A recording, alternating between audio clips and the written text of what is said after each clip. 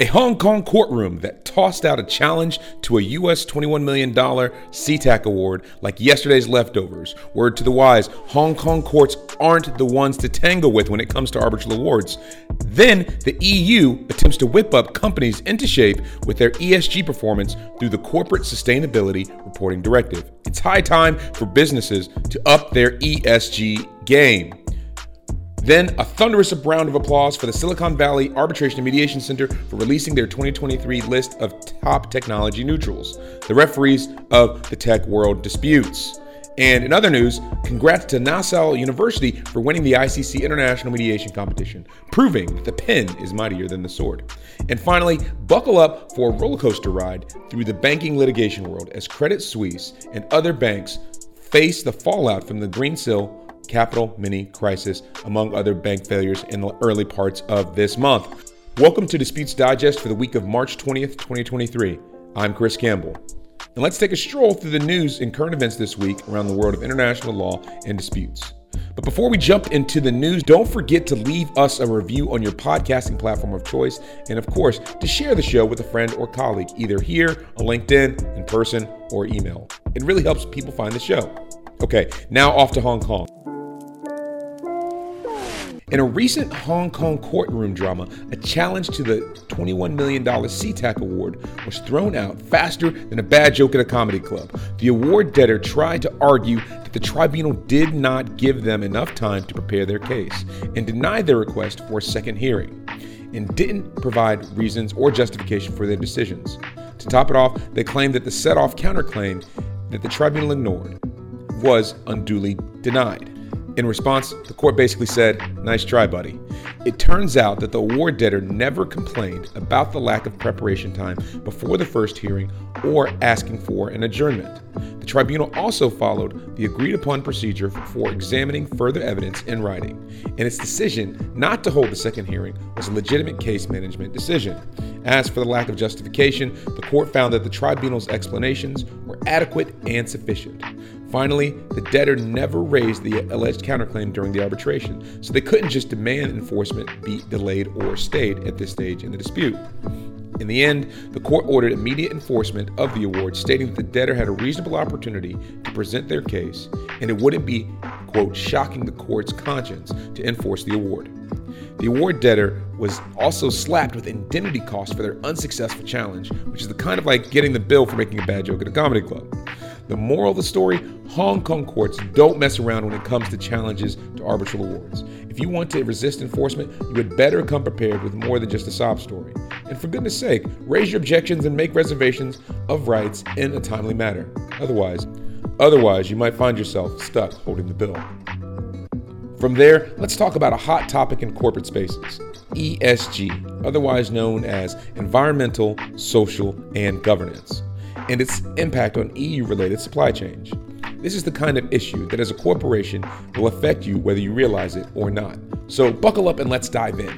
The European Union, EU, is stepping up its game when it comes to ESG factors, and with recent adoption of the Corporate Sustainability Reporting Directive, CSRD, companies are about to feel the pressure.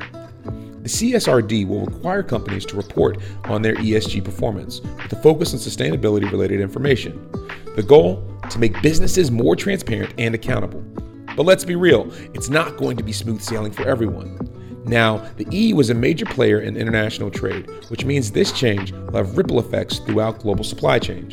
We're talking about companies having to adapt their regulations, increase scrutiny, and shift in priorities. You're going to have to adjust or risk being left behind, or even additional cost or expense as a result of non-compliance. But it's not just about keeping up appearances.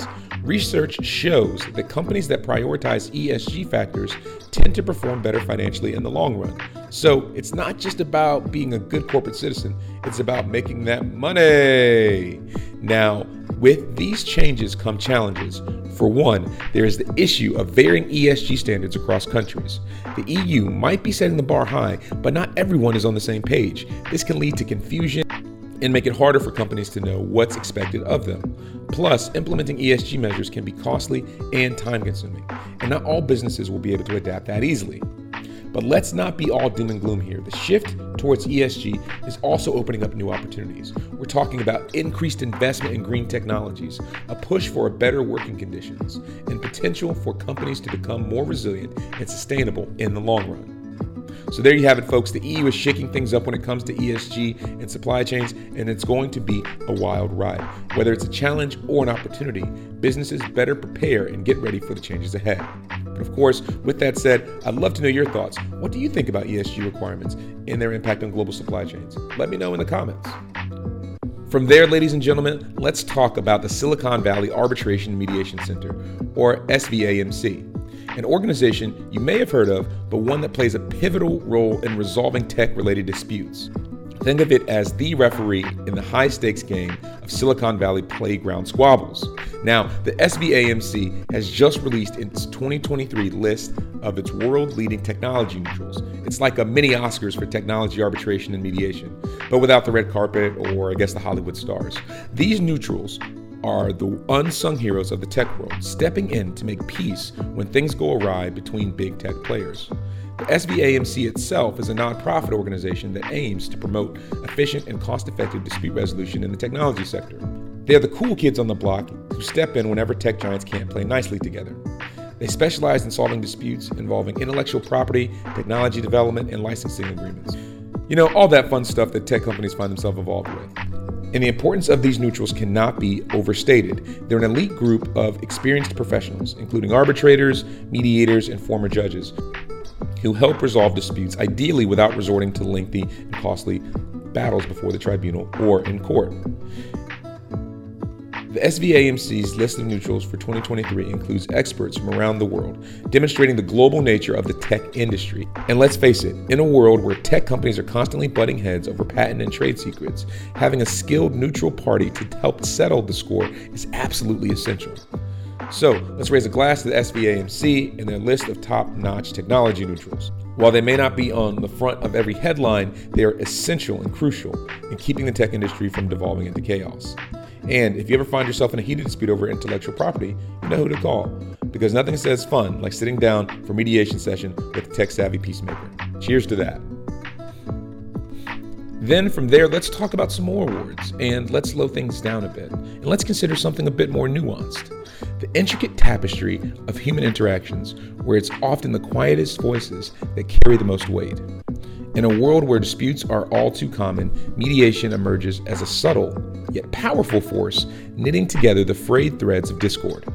This delicate art was on full display at the 17th annual ICC International Mediation Competition, where Nalsar University of Law emerged victorious, showcasing their ability to navigate the complex labyrinth of human conflict. The competition, organized by the International Chamber of Commerce, is an annual event that brings together the brightest young minds from law schools across the globe. These students represent a new generation of mediators, armed with the wisdom to understand that the mightiest victories are often those won through the softest whispers. So let's celebrate the success of Nassau University and the ICC International Mediation Competition. In a world fraught with division and strife, their achievement serves as a beacon of hope, illuminating the path towards a more harmonious and interconnected future. And our final story of the day, ladies and gentlemen, gather round as we delve into the exciting, riveting world of banking litigation. Yes, that's right. We're talking lawsuits, many crises, and financial institutions. I know, you can hardly contain your excitement. So let's set the stage. A banking mini crisis has erupted. You may have seen it in the headlines of the news over the last couple of weeks, sending shockwaves through the industry and sparking the first signs of litigation and potentially arbitration and other forms of disputes as well. What's that, you say? Banks are in trouble? Well, let's stop the presses, because that's never happened before, except, like every few years, 5 to 10 years or so. Anyway, back to the drama. One of the core tenets of this crisis is Greensill Capital, a supply chain finance company, and Credit Suisse, a Swiss bank that's no stranger to legal troubles. Greensill filed for insolvency in March 2021, and as you can imagine, things have been a bit hectic ever since. It's kind of been like a financial game of Jenga, but with billions of dollars and entire careers or livelihoods at stake. Fun times. Now, Credit Suisse finds itself in the crosshairs of litigation, with investors coming after them for their role in the whole mess. But it's not just Credit Suisse that's feeling the heat. Other banks are also finding themselves under the microscope. and not just SVB either. As regulators and litigators start digging into their involvement with Greensill, more questions are bound to come, and a sort of domino effect could play. Isn't it fascinating to see how everything in the world of finance is just delicately and interconnected? So buckle up, because it looks like we're in for a wild ride. The thrilling landscape of banking litigation and disputes. The key questions remain. Will Credit Suisse and other banks manage to weather the storm? Only time will tell. But one thing's for sure, this mini crisis has provided us with a front row seat to a roller coaster that is getting ready to unravel in the financial world with ripple effects throughout entire industries. And then, to make sure that we don't end on such a downer of a story, let's talk about this final piece. And it is news about a publication from a friend of the show, Professor Gary Bourne, who has just announced his latest work, The File, which appears to be less arbitration focused and more of an action thriller. Bourne described his latest piece as such. Sarah is a heroine in a spy thriller which is being released on March 28th by Istria Books. The book is called The File, and I think you'll like Sarah. She is similar to many of us, at least from the start. But when she discovers a file of secret documents on the wreckage of a Nazi bomber hidden almost 80 years in the Ugandan jungle, Sarah's life changes, and so does Sarah herself. The documents Sarah discovers contain everything that she needed to know to access billions of dollars in secret numbered Swiss bank accounts deposited by the Nazis in the last months of World War II.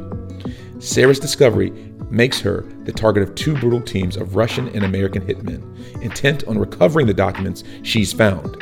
Chased through the jungles of Central Africa and then the Libyan desert, Sarah finally decides to stop being hunted and to start hunting. Ooh, sounds like a great book. And it kind of sounds like a little bit of James Bond meets Indiana Jones. The book hasn't hit shelves yet, but you can find pre-orders at your book vendor of choice. So congrats to Professor Bourne. Look forward to reading it. That's it for Disputes Digest this week. As a brief note, we'll be in Paris next week for Paris Arbitration Week and hope to see some of you there. And of course, we'll be the following week, as we've talked about a couple of times, in Vienna for the VIS the week after that. If you'd like to meet up, don't hesitate to send us a message on LinkedIn or to drop us an email at talesofthetribunal@gmail.com. This has been Disputes Digest by Tales of the Tribunal. Thank you for tuning in, and we'll see you next week. None of the views shared today or in any episode of Disputes Digest is presented as legal advice nor advice of any kind. No compensation was provided to any organization or party for their inclusion on the show, nor do any of the statements made represent any particular organization, legal position, or viewpoint. All interviewees or organizations included appear on an arm's length basis, and their appearance should not be construed as any bias or preferred affiliation with the host or host's employer. All rights reserved.